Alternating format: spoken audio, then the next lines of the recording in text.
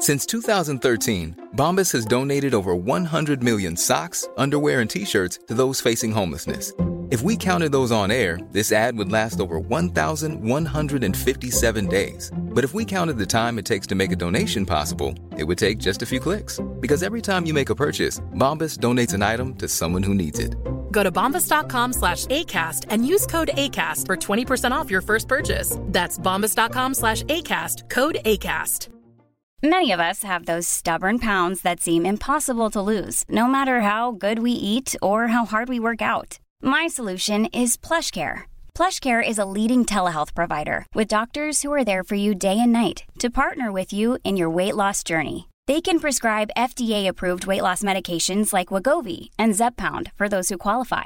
Plus, they accept most insurance plans. To get started, visit plushcare.com/weight loss. That's plushcare.com/weight loss. Quality sleep is essential. That's why the Sleep Number Smart Bed is designed for your ever-evolving sleep needs. Need a bed that's firmer or softer on either side? Helps you sleep at a comfortable temperature? Sleep Number Smart Beds let you individualize your comfort, so you sleep better together. J.D. Power ranks Sleep Number number 1 in customer satisfaction with mattresses purchased in-store. And now, save 40% on the Sleep Number Limited Edition Smart Bed for a limited time. For J.D. Power 2023 award information, visit jdpower.com/awards. Only at Sleep Number stores or sleepnumber.com.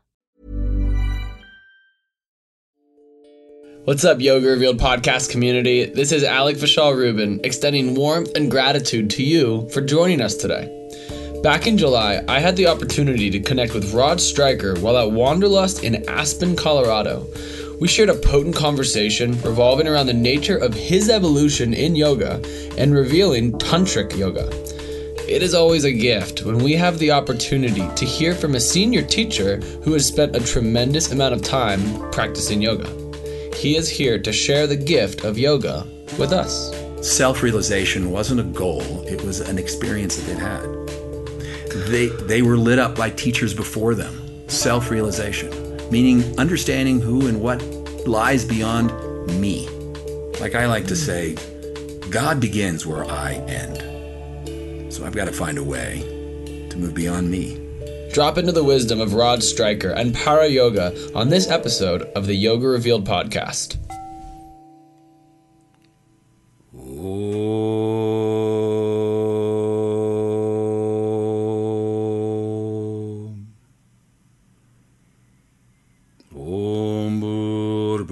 Svaha Tatsaviturvarenyam Bhargo Devasya Dhimahi Dhyo Naha Prachodayat.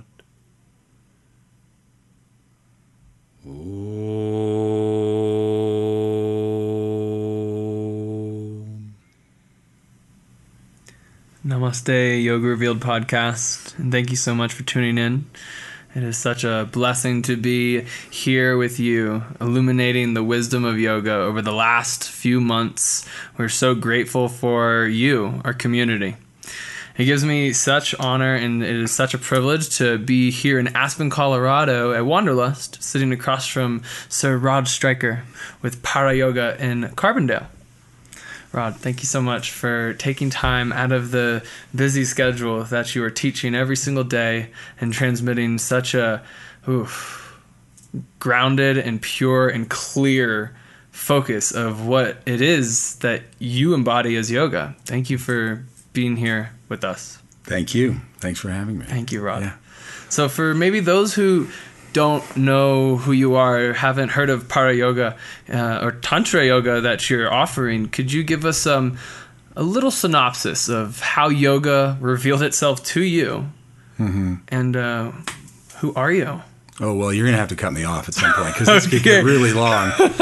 I don't know if you maybe want to narrow that question only. You know, it starts becoming kind of biographical, and it's a short and a long story all at once.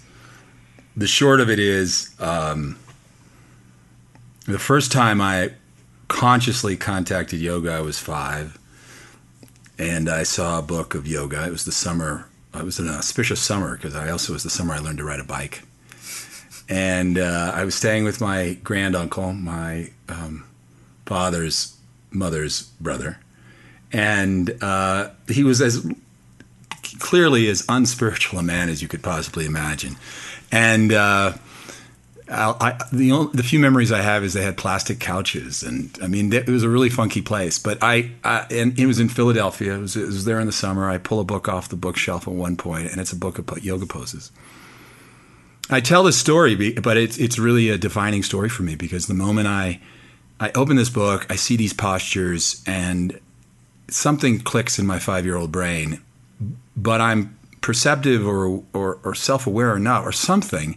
What struck me was that this man wasn't just doing something with his body. It was like his whole being was somehow involved in what was going on those pages and those postures. And I literally I resolved in that moment to do that.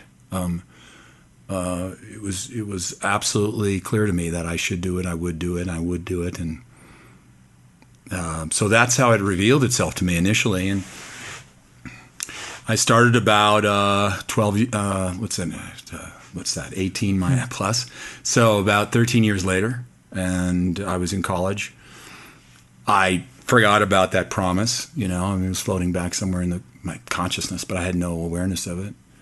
And I had left college my junior year, and I was now working. I was doing double shifts. I was working down in Denver.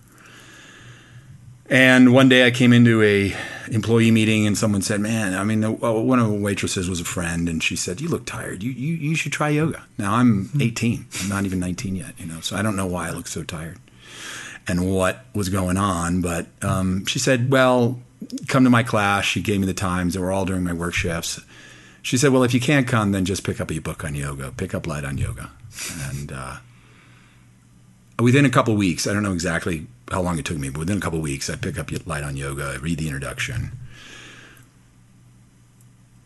And I have this singular experience that and his 49, 50-page introduction is mind-blowing. It's just it's such clarity and about, yoga and an amazing overview of yoga.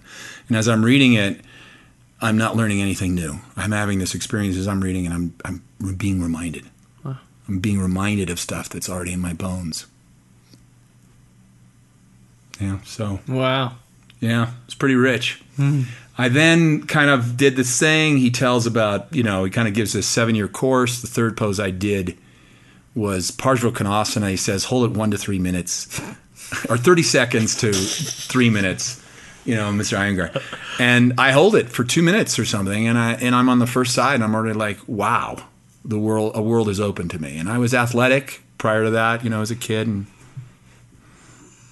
but I was never more in my body than in those 2 minutes. And, I'm pouring sweat.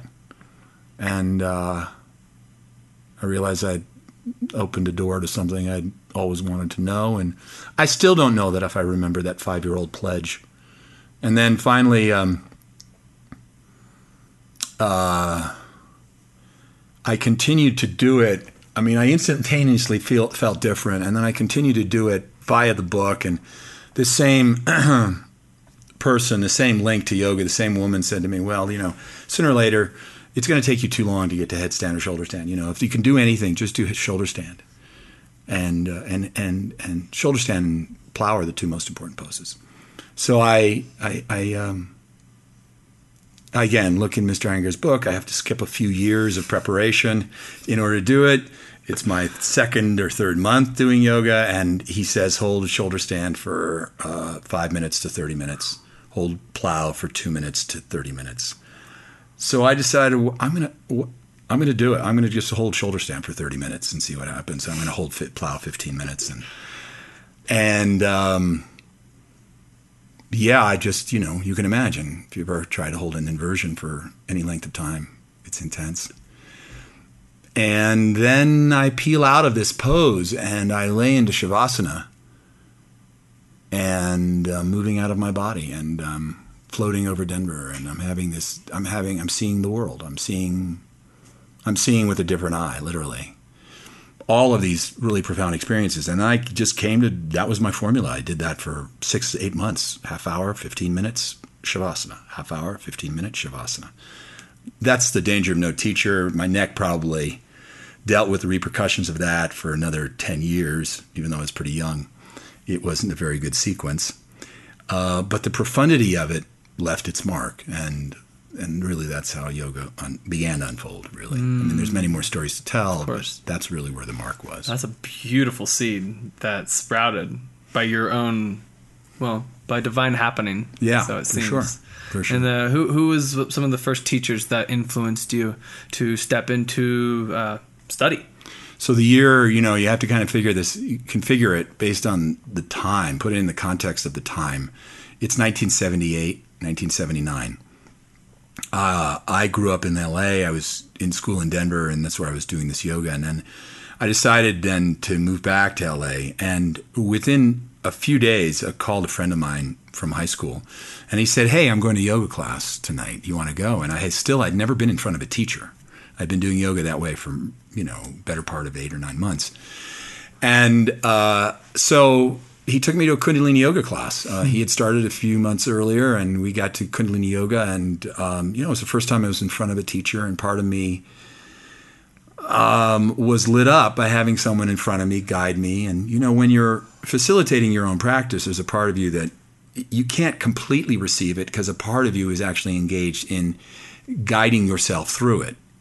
It's just like even if you're flexible and someone adjusts you in a pose, you're going to go a little further because certain muscles can relax that would otherwise have to engage to do the pose. And same kind of thing. So I had this experience of like stepping out of having to be in charge. And by the way, I wasn't very informed. I was not very, informed or sophisticated in the kind of yoga I was teaching myself. Obviously, 2 poses completely.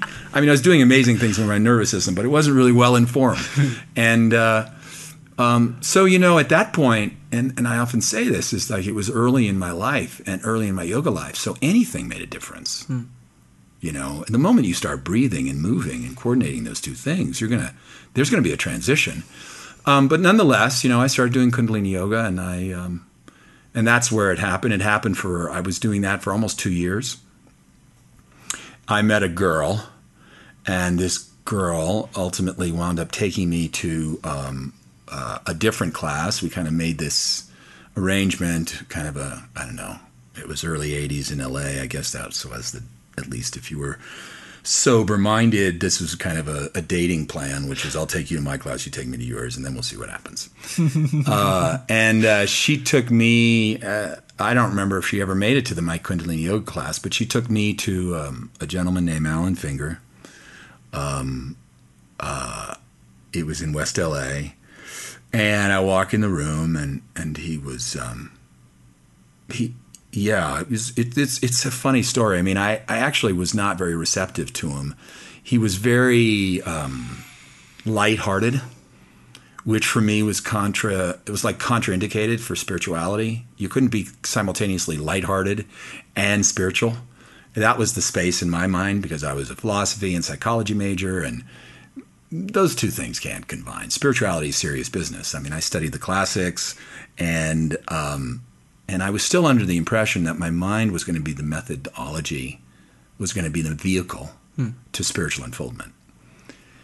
So I didn't, I was nascent. I mean, I was a child, I was a baby. And, but so the interesting thing was that I did his class, said I'm never coming back. I was really ready. I was on the verge of really making a big commitment to Kundalini yoga. I bought a turban, which was like it's miles of material. I don't know if people know this, but it's like 9 yards. I think a turban is something like 27 feet of cloth that you wrap around your head. It's long.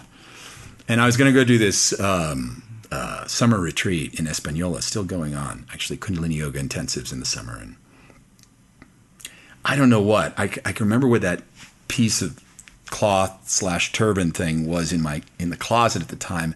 And then I just 2 weeks later, I just wound up at this man's class. I wound up back after telling myself I wouldn't go back. Something was going on. And I felt something unique. And I didn't leave. Turns out the kind of yoga was different. It was more deliberate. It was Kundalini Yoga has its own kind of take on asana, and this I found ultimately created a whole different kind of state of consciousness. Kundalini Yoga is very focused on moving up, and this moves up. This style of yoga, essentially tantric hatha, or tantric yoga, which tantric yoga technique practice. Not only does it go up, but it integrates. It's more integrative. That's what my experience was. And he was extremely knowledgeable. His father was a master yogi. Within a few months, his dad, both he and his father are South African. His father comes back. His father comes, and I know in one moment, my first breath of seeing this man, that he would be my teacher. That I wasn't really looking for a spiritual presence to follow, so to speak, or to use as a role model. And he comes, and he's this presence, and he leads meditation practices, and he lectures, and he's quoting William Blake, and he's quoting the Vedas, and he's speaking about quantum physics and Einstein, and it was like the most alive I've ever seen a human being. And he laughed, and he loved his grandkids, and he was a kind of this living, vibrant fire of a poet, spiritual master, and at the same time, he was a intense authority figure. So between the two of them, Alan was a great, I wouldn't say buffer, but a way to kind of meld what Manny was teaching, the intensity of it, with something a little bit more like grounded, and helping me to kind of integrate the two. That's where I spent the next 17 years of my development and teaching. And within a few months, I met with Alan. He gave me a personal practice, and specifically meditation, pranayama practice. And everything took off from there, in essence, And the first day I sat down to meditate,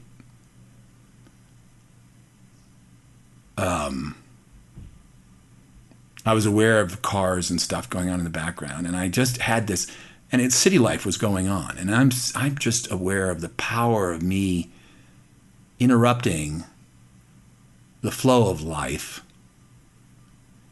and stepping into this other world, and really honoring this the seeker in me, the thing in me that was maybe for lifetimes searching for something that the world would not provide. And I step into meditation, the cars are going, and this thing I'm meditating on, I don't know if you know Los Angeles, but it's what am I on? Robertson Boulevard. Excuse me, Doheny, actually. They're all the same, more or less, busy.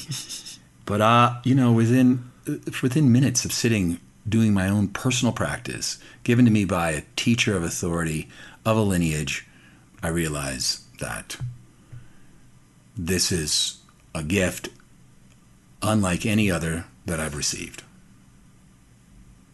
So I get on fire, and I now meditate every day for the next 3 months and 4 months, and I just start feeling different. I'm more light. Some of the creativity that probably got stuck in me 15 years earlier as a young man, some of my self-confidence, lightness, aspiration, motivation, and something stirs in me that says, hey, I'd like to teach this. Been doing yoga now for almost 3 years. I'd like to start teaching it. And not to make a living. Hey, it's 1979, 1980. You don't make a living teaching yoga. I want to just make that really clear. You don't make a living teaching yoga in 1980. There were like 5 yoga studios in Los Angeles, from La Cienega to the beach, which is 14, 15 miles. Imagine that, 5 yoga studios in West LA. So there was nothing. So it was about studying with Alan. It was about studying with Manny. It was about finding a voice in which I was actually embodying the things they were teaching me, where I could express them. It wasn't about making a living. And, I approached Alan after about a few months, and now I'm meditating. This light has been lit. And I say, I think I want to teach. And he says, I've been waiting for you. my father and I saw you and realized you'd be the first American to teach what we teach. So it begins. Wow. So it seems like really those first 2 years with Kundalini, you really allowed this higher focus to seep in. And then when you started to focus on what sounds like more asana practice, you integrated with remembrance of the Kundalini into the asana, and you now have been integrating that through Tantra and Kundalini in your offering of the asana. Yeah, it's pretty accurate. I mean, the one piece missing is that Alan and Manny stressed meditation. So now I've got the Kundalini, which is this, you're right, this very direct awakening, a very purposeful orientation to transforming perception, to moving energy, so that we really step out of this normative view of ourselves, our bodies, the world, and all that. That's definitely a huge piece that today continues to inform me at some level. Now, again, that was 35, 37 years ago I'm practicing that, 36, 37 years ago. But it was, you're right, then we step into asana, and we step into bandha, and we step into pranayama in a more systematic way, I would argue, and combined with meditation. I mean, Manny was giving me practices in meditation that I would have to do. It would take me an hour and a half to get through the practice, But you're right. You're on it. It's that interface of those two that really informed me. There was one or two major transitions that happened later, but you captured the essence of what I think I convey as a teacher and what I pursue as a practitioner. You know what I found is that when you're teaching, you really bring so much attention to the inner form of the asana. And one thing that you said, I loved you to comment on, you said, just because you're flexible, if you are, does not mean that you are tapping into the nadis or your channels. Right. Wow, when you said that, can you speak to that? Illuminate that a little more? Well, it's not very far before you step into yoga study that you learn about the koshas. And that's a really helpful model for practitioners. So the koshas are the sheaths, and essentially physical sheath, we all know what that is. It's our body, it's our food body. It's what we need. We need food. One day this body will become food. We have the energy body, the pranic body, which is on the material level breath, but then there's the whole, chakra system, meridian system, all of this. Then there's the mental body. Then there's the pure intellect, which one way I like to think of it is really it's the body of the inner teacher. Pure will, pure intuition. And then finally is this Anandamaya, this body of bliss, which on the one hand sounds really terrific, but it's also the kind of unconscious, the deep, deep, deep unconsciousness. So having said that, in essence, when we're working with yoga, we can really be we can stay on this first kosha. And we can become really masterful of it. By the way, that's, when you see experts, we're not really necessarily seeing their subtle body. Unless you know what to look for, you can see great physical perfection, but you may not know to what extent their subtle body is alive, how vibrant it is. And really what I would argue is there are two schools of yoga. One is the classic yoga school, which says that basically our experience of life, I'm starting to get excited here. Our experience of life, I noticed I was talking faster, so I'm getting excited. Our experience of life is determined by essentially our mental acuity, the quality of our perception. The tantric school of yoga says the quality of our life is primarily influenced by the quality of our prana. And so yoga is going to look at chitta vritti nirodha, and tantra is going to look at prana. And so what we'd argue is, if you notice, Patanjali doesn't spend a lot of time with asana, doesn't say anything about asana other than do it, and he tells you what'll happen if you do it well, but he doesn't really tell you how to do it, doesn't ever mention bandhas. Tantra goes into it in such great detail, and the tantric orientation to the use of asana was, let's use asana to shape energy. Mm-hmm. Rather than think of the breath, of using the breath to perfect poses, what if we thought of the using poses to perfect the breath. Because the breath is much more linked and much more influential in the quality of our experience than the body is.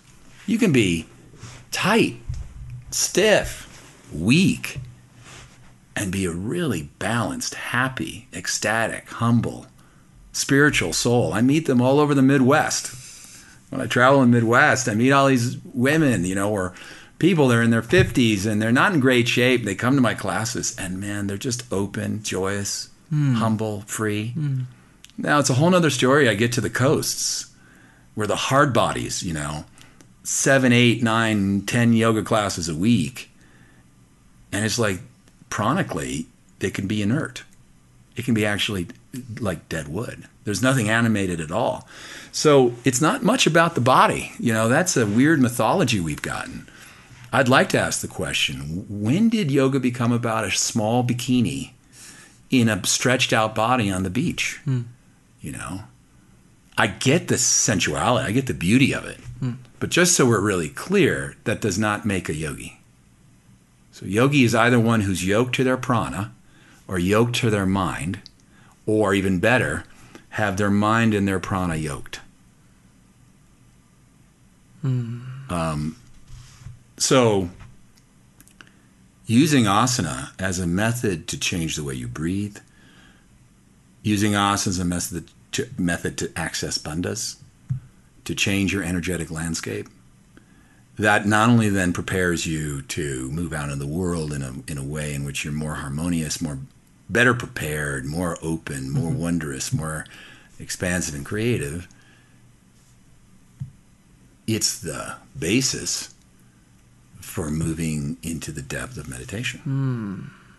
Beautiful. So to kind of focus on the word tantra, you've said this word tantra quite a lot. Yeah. I left in class, you were like, I think you guys might have signed up for this class because you might thought we could take all our clothes off and get a giant cuddle puddle going on. And that's just, not the case. For sure. I didn't use the word cuddle puddle, but I added that in. I may in the future. May in the future. Could you illuminate again? I love the word because that's what our podcast is. We want to illuminate the yoga. Okay. Can you share with us what is Tantra in your lineage, and how is Tantra showing up in our daily life, and how is Bandha incorporated to Tantra? Well, this is a big subject. Let's see if I can be concise and give it still some life, some understanding. So, Tantra is a word. The basic meaning of it is tan, to expand, or tan, to stretch, tra, beyond all limitations. And the other meaning of the word tra means to protect. So it's in essence, we could say what it means is to do that which expands your limitations, or expands you beyond your limitations, but does it in such a way where you're protected or you're guided. Tantra also means technique. Tantra also means body of knowledge. And Tantra also means to have your heart touched. And really that's the culmination of it. In a way, if we combine all that, we get this idea. It's a body of knowledge. It's a body of methodologies whereby when we do them, there's a spontaneous movement out of our limitations to a more expanded, more limitless place. And there's a great argument amongst scholars and non-academics around the idea of when did Tantra begin? From a non-academic view, it began the first time human beings tried to expand their perception. My first teacher liked to say that the first time people found that if they just laughed continuously for 20 minutes, 30 minutes, it changes your consciousness. And it's true, it does, it releases endorphins, just the act of laughing. So already they could find, and then clearly there was experiments with sound and chanting and drumming and rhythm and dance. And the Sufis embody their Tantra through movement and spinning, and they're not just spinning their body, they're spinning their chakra system. And so Tantra becomes this amazing body of knowledge that before its kind of peak period, which is somewhere between the 9th century and the 12th century, 13th century, it's called, not Tantra, it's called Agama. Agama. And Agama and Nigama are the two basic foundations of Veda. And Agama then is this whole collection of techniques that were about empowering everyday people. The Veda goes into a slightly different direction, where the techniques, if you're not a Brahmin, in fact, you shouldn't be listening to this podcast. It's true. I mean, and God forbid you were a woman. So what happens is the teachings then start to becoming rarefied for this very select priestly class, and the common man has to go to the priests who are hopefully more enlightened and kind of get their blessings, and that's their yoga practice. Or they witness a ritual, and that's their practice. The practice was then kind of got usurped, and it gets over to the... What the Agamas did is it was a maternalistic as opposed to paternalistic society, where they thought women and the feminine energy was the center of the universe. And they also educated, in the Agama tradition, it was also about bringing these techniques to everyday people, elevating the life of every man and woman, and using these methodologies so that they had practical applications to their life. It wasn't reserved for some special class of people. Tantra rises then in the 9th century, and many people say it was in response to this weird orthodoxy that happened. It was the kind of dark ages of Veda. And these guys were just brilliant at specifying the inner landscape of consciousness. The wisdom of the chakras is Tantra.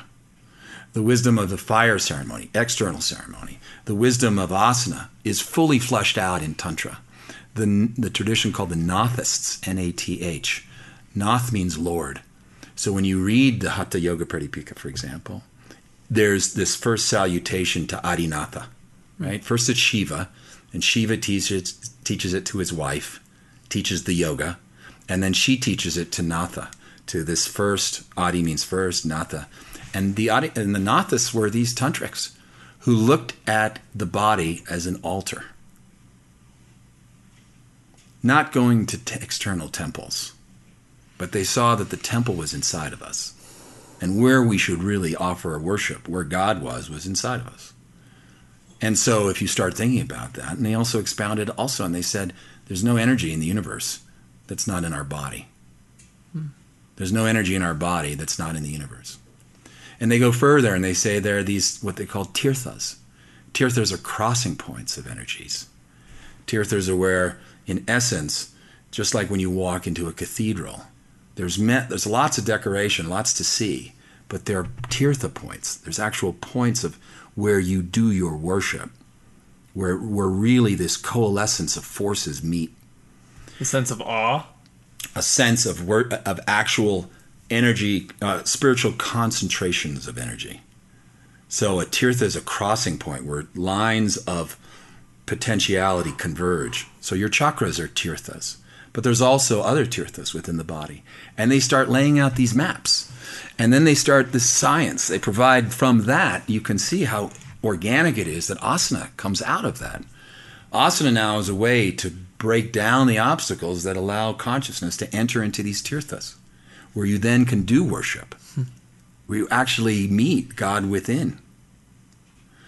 So asana becomes a seamless piece of a multidimensional practice in which bandha, mudra, asana, pranayama all converge. Patanjali doesn't give us any of this. It's expounded upon in tantric texts, some of which again rise to the fore in this, 10th, 11th, 12th centuries. And that's Tantra. Now, it's true that there are forms of Tantra that don't include asana or yoga. Well, they'll use more external tools. But the paths of Tantra, and there are primarily 3 different schools. The school that goes toward external practices.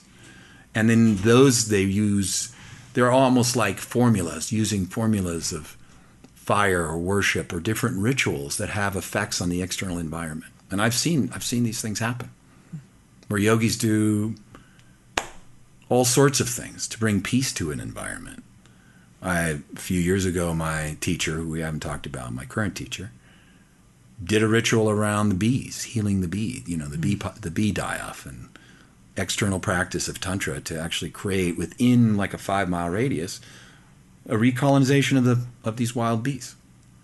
So there's external practices, there's internal practices, which is the yogic approach, and then there are some schools that combine some external and some internal, which is where I come from. It's primarily yogic and internal. And then orthodox and unorthodox, left hand and right hand. So that's Tantra, and the main thing that we get, and we could take up the whole podcast with that. Completely. But and you asked the question in the following, that I think invites me to answer it in the following way, which is this exploration of asana that happened in the West and this popularization of it is really fundamentally tantric. Look at it this way. When we go to yoga class, when you started yoga, like no one asked you if how up to date you were with your yamas and niyamas, right? Right? No, thank God. You fill out that form in the beginning of the practice, and no one says, have you lied in the last few years? Have you cheated anybody? Have you lusted for anything? Have you so the point is that we take people in, provided they'll respect the room, respect the space. And there's this implicit understanding between teacher and the taught that if you do this, you're going to become better. Something's going to shift in you. You're going to expand, and that's most of our experience. We do it. We become better. We become a little nicer to ourselves. As I started to experience in my thing, when I started meditating, something happens. I get more creative. I get more self-confident. I get more spacious. I get more self-accepting. That's Tantra, because what's happening is you are doing a practice that's moving you beyond your limitations. We're not confining you to yamas, niyamas. Many yoga classes don't even have meditation in them. And so what's happening is I'm doing asana, which is changing my energy field. And as a result of that, when I leave, something is shifted in me. And it's that phenomenon that is, by its nature, Tantra. And then, but what I would then say is you go further, and that's been my privilege and my journey, is to learn with two great masters about the actual science behind it. And that there's just such a wealth of knowledge, In short, who are these two great masters, please? Well, I mentioned Manny and Manny Finger, Kavi Yogi Raj. And he was my teacher for 17 years. And then in 1998, I meet Pandit Rajmani Tuganayat, who's the spiritual head of the Himalayan Institute. And I'm really now formally taken into this lineage of Sri Vidya. And Panditji was a student. His master was a great yogi named Swami Rama. His master was a master. I mean, they're both masters of incomparable mystery and power. His name was Bengali Baba, and they're a direct linkage to Shankaracharya, who was the initiator, Adi Shankara, who was in the 8th century. So you can follow this lineage directly back to them. And it's really through that grace. Manny gave me incomparable gifts and lit me on fire. He was the one who threw the spark. But they're the ones who nurtured it and showed me how to keep it bright. And so, let's see, what is your value and the importance of the student-teacher relationship, and how do you keep that alive now in space of teacher? So this may be my favorite subject, and also the subject that I find, important to talk about when there's an opportunity to do so. And given the depth of this conversation, this is a great opportunity. So I don't know what it is. Part of it is, look, this thing of 5 years old, I see yoga, and then it triggers, and then I decide I'll just start doing half-hour shoulder stands, on my own. There's something, we all bring something to yoga, right? Well, one thing I brought for sure was always the fundamental understanding that I needed a teacher. I just knew it. I practiced on my own initially, but within a short period of time, I realized, man, somebody knows more than me. they're tapped into something. They've evolved further than I have. They have access to methodologies I don't know about yet or I don't understand fully. I need a teacher. I don't know if that's just a past life. In fact, I'm sure it's a past life thing. I just know this value. It's in my cells. And I never had a hard time with it. I just never did. So when I met Manny and Alan, that was like, I get it. You're going to help me. I see the part of me that I want to become more like. I see the wisdom. I see the living knowledge. I see the technology. I see all of that. So it's not just you're a wealth of knowledge. You're also like a better person than I am. Let me figure out how to be like you. Let me see what you do. And then, so that's 17 years. And then Manny's reaching toward the end of his life, and I just felt a calling. So I go out, I reach out to Panditji. I go meet Pandit Rajmani Tuganayat. And I the thing is that he had more knowledge than these guys did. My first teachers did. And he's more embodied. The fact is, it's always been easy for me to get it. And I know that, listen, Alec, if you put a stack of notebooks of all the stuff they had taught me, I'm talking about hard material, right? It would be, I don't want to say a library, but it would be a big shelf. It'd be a big shelf. I mean, Para Yoga's manual is hundreds of pages. And so, it's a lot. But, without their transmission, I'm nowhere. I don't know if I'm in the first. I don't know if I'm past the second chapter.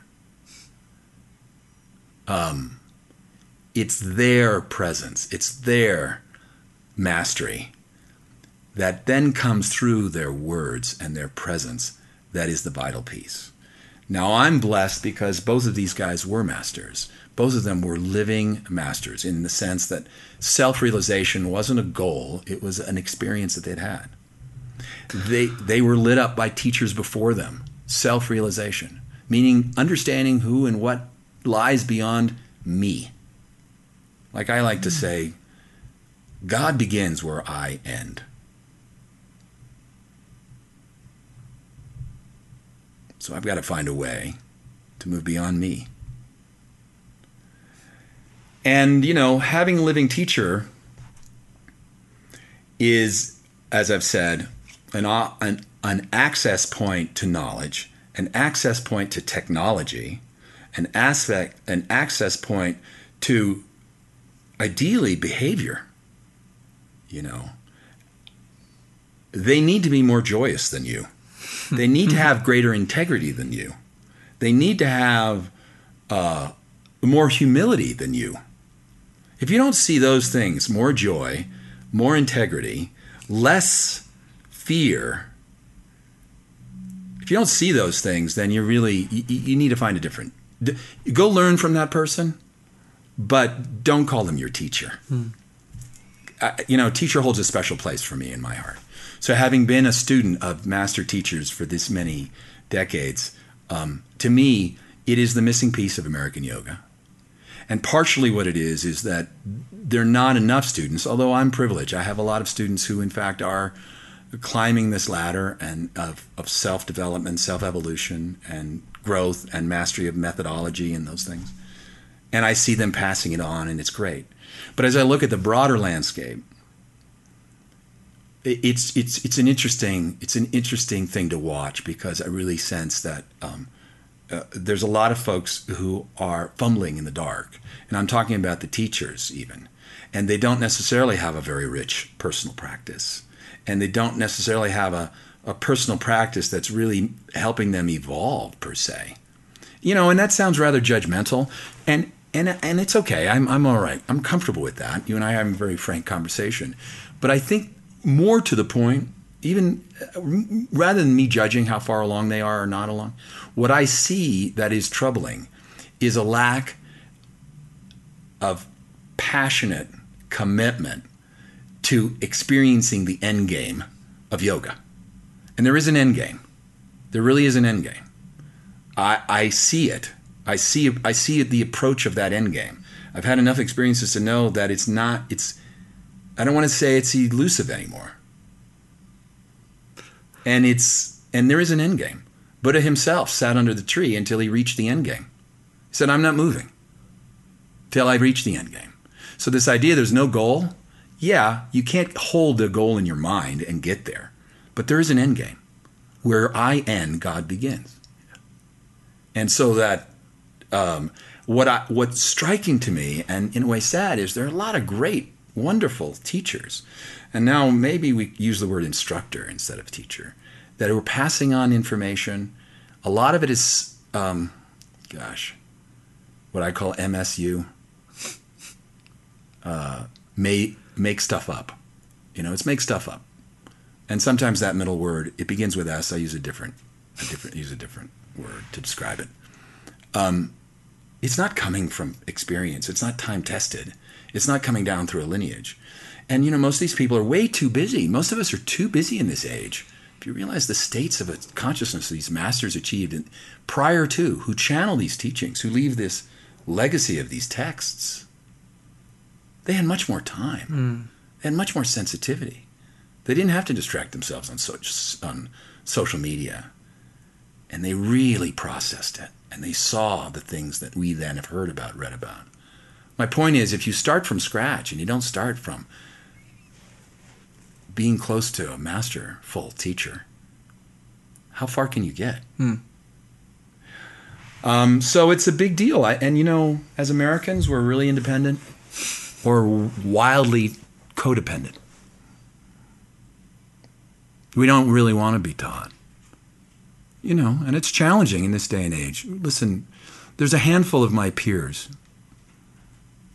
You've interviewed some of them. And none of us got into yoga as a profession. It was just not even, the two words couldn't even be related. It was a passion. And, there was no such thing as social media. And there was the great gift of not becoming famous before you had actually had layers and layers of experience. Your reservoir was so full of what you were able to share. Now you graduate from a 200-hour training, and if you're, I hate to say it, but if you're cute and you're personable and you like being in front of people, you can learn how to teach a vinyasa class in a few months. And that's what most Americans' expectation is. I moved, I sweat. That's yoga, right? That's the stretchy bikini on the beach mentality. What we're saying is, no, yoga, there's an end game to yoga. And it's one of touching and tasting something that is so extraordinary as to be undefinable, really.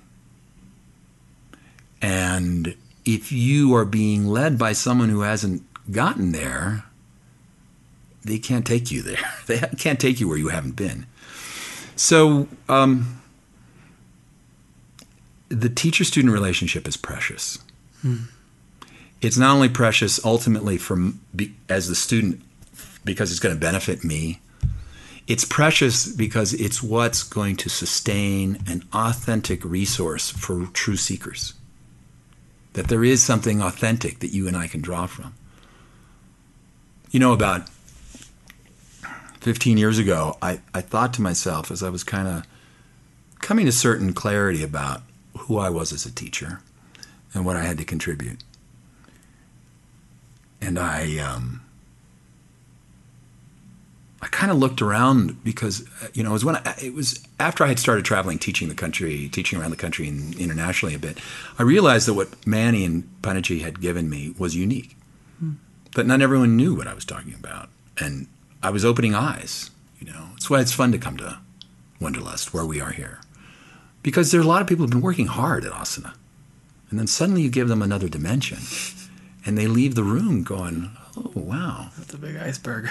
Wow, I can do that and actually feel something more. It doesn't have to be so cloaked in mysticism. It's like, use your breath, use your body. I'll give you a few things to concentrate on. Sorry, I won't be playing James Brown really loud. And let me show you to connect. Let's connect with something. Let's shape it. Let's start to create shape to this prana that's keeping you alive. And they go, wow. But so I have this experience traveling, I don't know when it was, it gets consolidated, 20 years ago, 15 years ago. And I realized, wait, what Manny gave me was unique. my experience of Kundalini Yoga combined with Manny gave me, combined with Panditji and my studies of Krishnamacharya's wisdom. And I said, well, you know what? Here's the thing. This would be a really worthwhile goal, is that my children's children, because I really think, let me just say one more thing and I'll tell you what the vision was. I realized that there weren't a lot of people doing it. It wasn't like, I was like a kind of a wolf howling at the moon kind of thing. I felt very alone. And then I realized, well, if anyone was really interested in this stuff, they're going to have to find me, which is not going to be easy. Manny wasn't teaching anymore. Panditji doesn't teach asana. So I thought to myself, you know what a worthwhile goal is, that I think that when my kids have kids, their kids won't have only one or two resources. In the United States, that it'll actually be accessible. And that this type of yoga, Tantra, where really we can tap in to the most vital elements of who we are, to incite and to activate positivity, strength, healing, spiritual experience, vibrancy, being pragmatic, being worldly, being a human being, being humble, all of these things that Tantra Yoga did for me, that it will be widely accessible. And that's what I set out to do. So I stopped teaching a lot of different things and just concentrated on training people who wanted to learn what I had to train and teach. Wow. So a lot of our listeners have been staying with this podcast for weeks, and really soaking it up, which is such an honor to be able to transmit what you're sharing. And I'm blessed to know some of our listeners as endearing friends in my life. A lot of these people, I believe, are yoga teachers.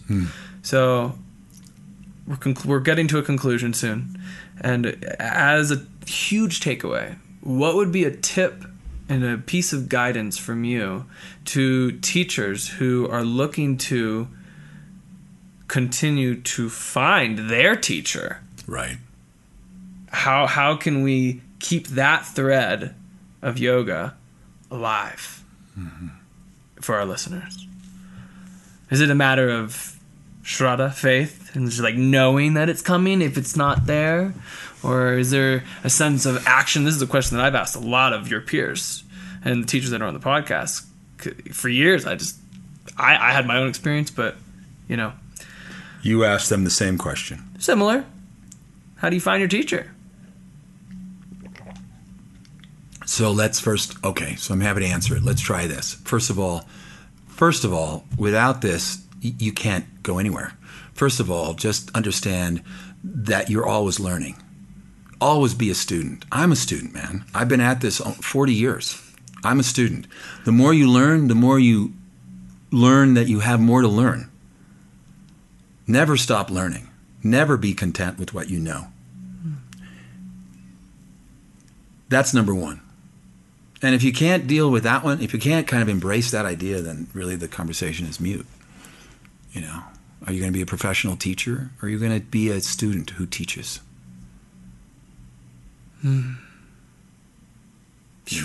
That's what it is. Yeah. Because then if you're a teacher, you're more of an actor. You're acting the part.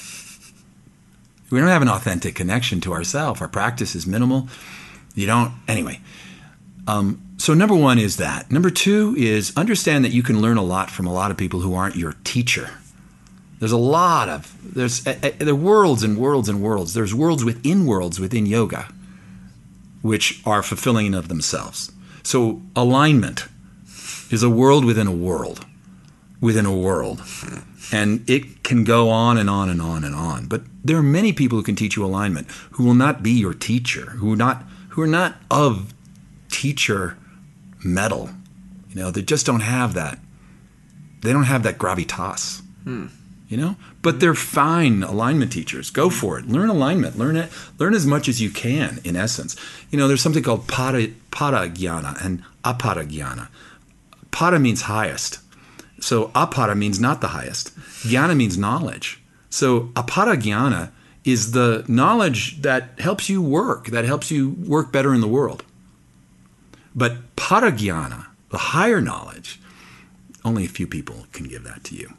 So number 2 then is, number 3 then, apara and para, yeah. And you go, a lot of people can teach me aparagyana. I can learn technology, I can learn alignment, I can learn hands-on adjustment, I can learn even, basics of pranayama and stuff like that. I can learn all that. And there's some very skilled, very experienced, great teachers or instructors who can pass on aparagyana. Paragyana, the higher knowledge, Alec, I've been at this a long time, and I'm in a place now. I'm 58.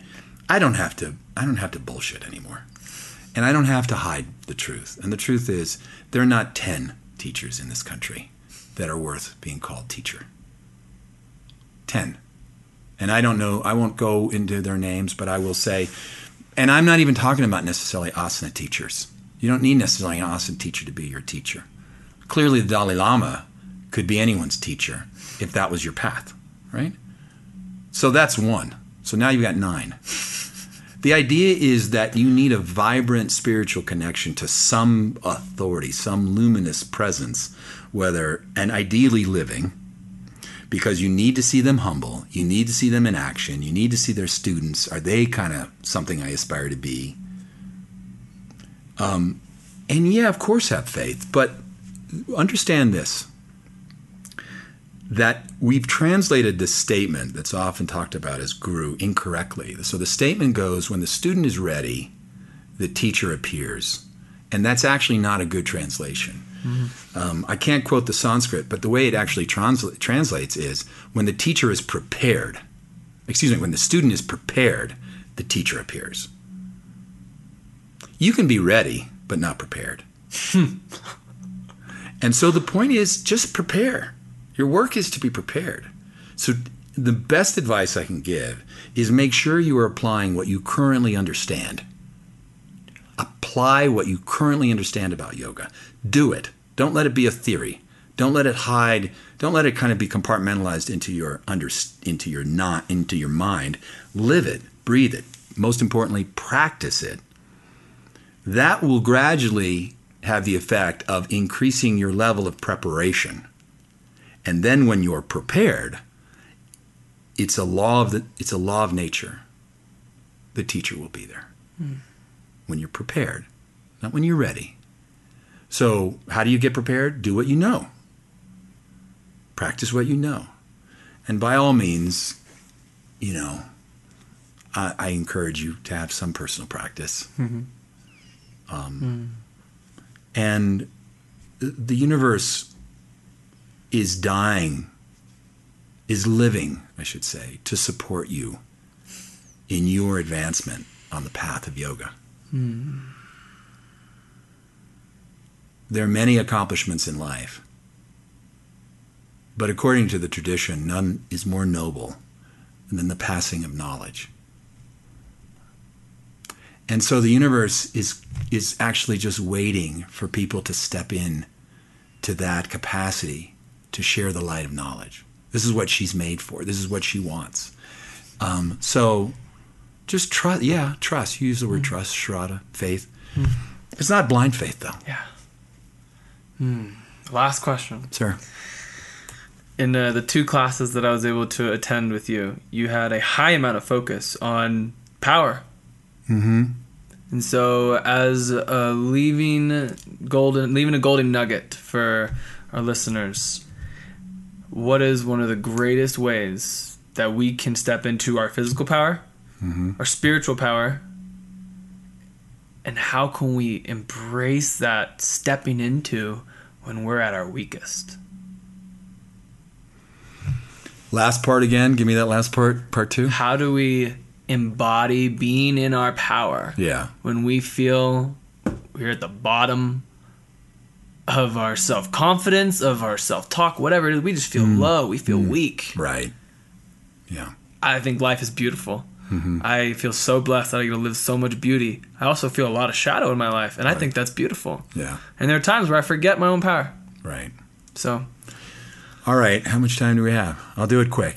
I'll do a short version. So really, the cultivation of power is really a twofold process, and I kind of laid it out earlier when I talked about yoga versus tantra. Yoga is the cultivation of knowledge, and knowledge as big S, knowledge, contact with your soul, contact with that part of you that you only find in a still mind.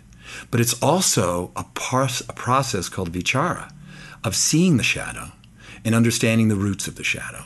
So number one, there's a contemplative side to becoming more powerful, and that is to not be diminished by your shadow. And the only way you break down that pattern of diminishment from the shadow is look into it. My Panditji said this, and it was the first weekend I studied with him, and I went, oh, maybe I do need to be here. Maybe he is my next teacher. He said this: you'll learn more about yourself by looking into your darkness than you will by connecting to your light. Too many yoga teachers and followers of the tradition, or whatever this is, they look at their light and they think it's going to cure everything. So imagine if you dismantle the causes of your envy, your jealousy, your fear, your anxiety, your insecurity, the causes of the actions that you regret having done, the roots of them. And fundamentally, yoga teaches us they're desire-based. Where are they coming from? Past experiences. So I'll just leave it there and say, you do this contemplative piece. Don't run from the shadow. Look at it and understand the root desires that entrap you in this inner dialogue or in these actions that you then later regret. So if you want more power, you have to collect yourself and not be your energy and your natural energy and reserves and power be diffused by this bifurcation, like you're just splitting yourself into all these pieces that are unresolved. So we have to seek resolution. And this is actually a vital piece of yogic knowledge and the yogic process. Don't run. Dive into it. Part two is technical. It's from an asana bandha thing, and it's from the tantra we're talking about. Look, very simply, the navel center. Navel center, navel center, navel center. That's what I was taught. That's what I do when I'm feeling sluggish or down or a little stagnant or I got some self-doubt creeping in. I know I need to fire up the navel center. Uddiyana Bandha, forward folds, pausing after exhale. These are methodologies that we actually work with and use. And if you are a hatha practitioner, you've got to tap into that piece. What I just shared about working with navel center energy. And now there's all this science about the second brain in the navel center, and that we produce neurotransmitters in the navel center. And there are all of these things to validate what they thought. But it's basically your navel center. Last thing I'll say about it is, the navel chakra is called Manipura. And Manipura, Mani means gem, Pura means city. So it's like the city of gems. But the Mani is a special kind of gem. So the gem that you and I are accustomed to are like diamonds, which take light from an outside source, and all they're doing is refracting it. That light is bouncing. They bounce the light. But if I turn off a light, the diamond doesn't shine. Mm-hmm. A Mani is a self-luminous gem, a gem that lights the gem that is its own light source. And this idea of the gems that are at your navel center are your light source. They imbue you with confidence, they imbue, and they show you the path ahead. They empower you. So, Buddha had it all solved. He didn't need any help from Hatha Yoga. Mm-hmm. And he talked about the mind. So number one, you want more power, understand your mind. The yoga tradition offers us techniques that are not so ephemeral, like how do I work on my mind? They give us bandhas, mudras, the breath, asana.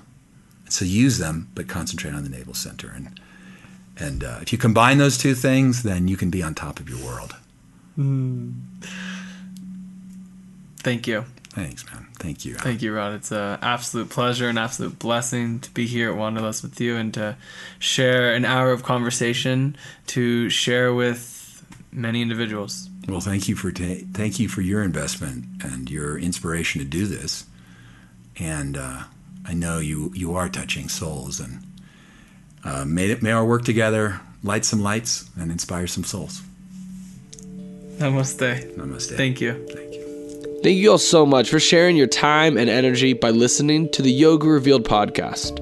If you love listening to Yoga Revealed, you can let us know by leaving us a review on iTunes. It makes a huge difference. If you want to spend time studying with Rod, you can visit his website at Para Yoga. Also, Rod Stryker will be at Hanuman Yoga Festival 2017 in Boulder, Colorado, June 15th to 18th. Elevate your festival experience with the new Peak Experience package, which offers you a richer and more intimate experience than the 3-day pass, filled with amenities and comforts so you can dive deep into a high-level experience, connect with your favorite teachers in small settings, enjoy master classes, fuel your body with delicious meals, and raise your vibration with VIP-style access for the ultimate yoga weekend. Learn more about this ultimate pass at www.hanumanfestival.com/peak-experience. Yoga Revealed will be there, and we're so excited to highlight the festival and connect with you. Until next time, my friends, namaste and love life.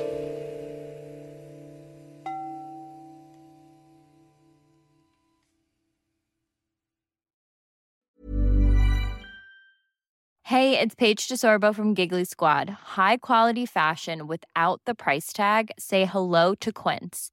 I'm snagging high-end essentials like cozy cashmere sweaters, sleek leather jackets, fine jewelry, and so much more. With Quince being 50 to 80% less than similar brands. And they partner with factories that prioritize safe, ethical, and responsible manufacturing. I love that. Luxury quality within reach. Go to quince.com/style to get free shipping and 365-day returns on your next order. Quince.com/style.